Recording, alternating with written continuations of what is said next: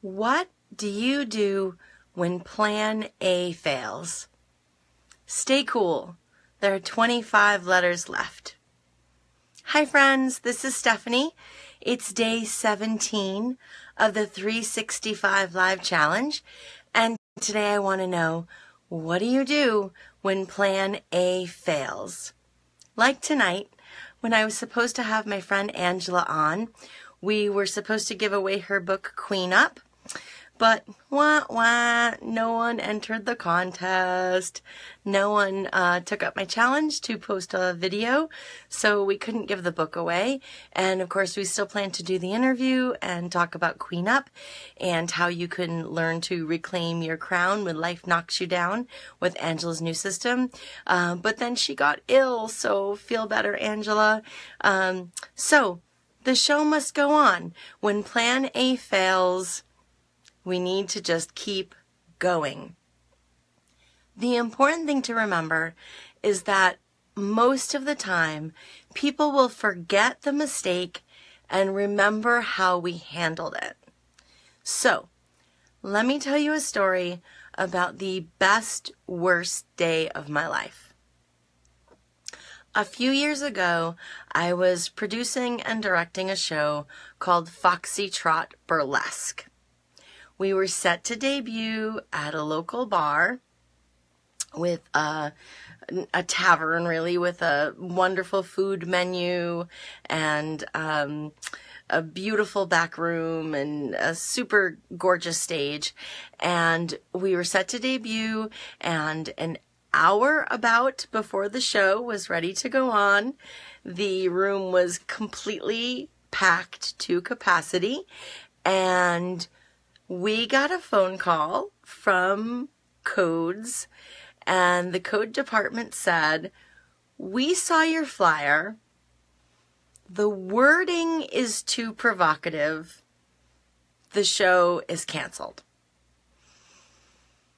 And of course, I wanted to panic. I had a room full of people ready to see a show. I had a room full of performers ready to perform a show. We had invested a lot of time and energy and money getting ready for this show. Me especially, but all of us. And so I asked to speak to the codes enforcement officer, and I try to negotiate. I'm like, I'm a professional. Can you tell me what the problem with the flyer is? Can we, what can we do? I have a room full of people. I need to make this show go on. And he's like, the show is not going on.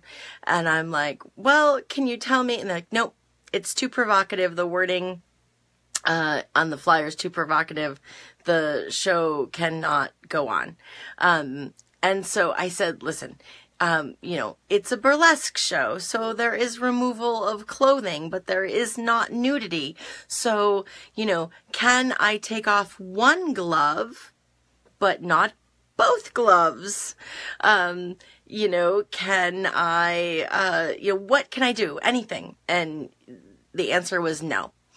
And showtime comes around and they send somebody. The city sends a code enforcement officer. Like, not that we were going to push and have the show go on anyway.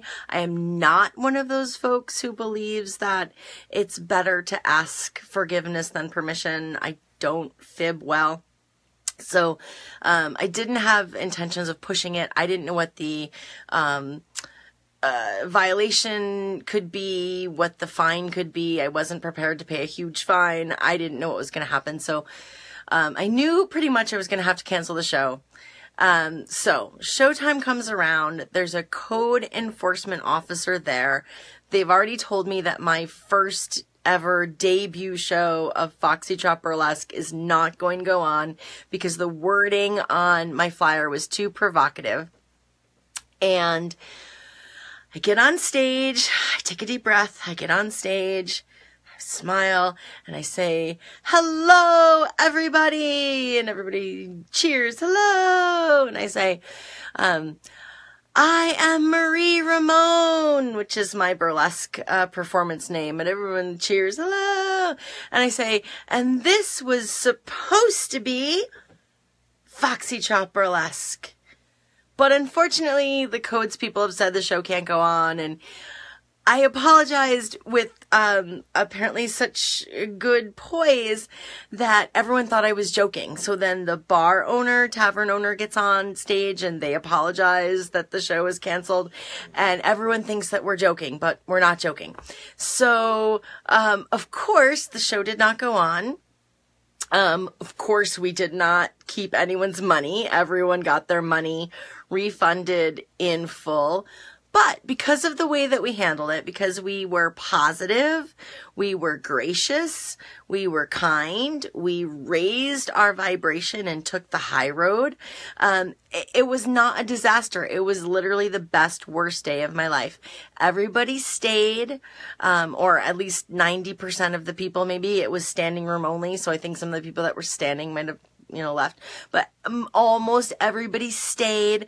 They ordered drinks. They got meals and appetizers, and the bar was happy because people ate, and the food went, and everyone loved the food. It was fabulous. So the bar was happy. They sold a lot of food. The people were happy because it was like a party atmosphere. My guests were happy even though there was no show. I miraculously did not cry. I have no idea how, other than that, again, the vibration of the energy of the room and the love was so high because we just took the high road and kept it positive. So Gary Vee has a story about a time when he had an email glitch and it emailed his list like 10 times, and he took hours and hours in his schedule in the next weeks and like called everyone who unsubscribed and said, I'm so sorry. This is Gary Vee. I'm so sorry that my email screwed up, whatever. And he has a fantasy, now he says, of screwing up on purpose because the ROI of the apology was so fabulous. So in my personal experience from the best, worst day of my life, when, what could have been a disaster turned into a fun party, show or no show, and almost all of those people came back when I had, take 2, we called it, Foxytrot Burlesque, debut, take 2, everybody came back because of the way that we handled it. And so it's so much more about the way you handle the mistake than the fact that you make a mistake. Everybody's going to make a mistake. We're human. No matter how well we plan, plans are going to fall through. It could have nothing to do with you. It could be weather related. It could be illness related. It could be, transportation related. Who knows? Plans will fall through. Mistakes will happen. If we focus less on the fact that we've made a mistake and focus more about how we can make it right, like take a deep breath, take a couple deep breaths if we need to, calm ourselves down, and brainstorm from the other person's point of view, from the person that we have wronged, or made an error, on what is the most kind, loving way that we can fix it. And it doesn't have to be a big mistake like inviting a capacity room full of people to your show, or sending out 10 times one email to your email list. It could be forgetting a friend's birthday. It could be double booking a work engagement on a family's birthday day or party or graduation party, or something that's important to them. You could miss your niece's dance recital. I mean, it doesn't have to be a huge business error. We're going to make mistakes. We're going to have to ask forgiveness of our family and friends and perhaps our business colleagues and clients and bosses. And the most important thing to remember is take your mind off of the mistake. Put your mind on how can I fix it? How can I fix it in the most kind, loving, positive, high vibration way possible? So I would love to know. Tell me some time when you have turned a disaster into an opportunity. Tell me a time when you made a mistake, but the way you made up for the mistake was so much more impressive than the fact that you made the boo-boo and that's what everyone remembered, because we all have stories like that and I would love to hear yours. So please comment below a time when you made a mistake, but you made up for it with, in abundance, and that makes all the difference, the way you handle the mistake. So when plan A fails, stay cool. If you liked this video, please like it. If you got value out of it, please share it with a friend so they can get value too. Again, this is Stephanie on day 17 of the 365 Live Challenge. Hope that you're having a beautiful and blessed day. Take care of yourself and take care of each other.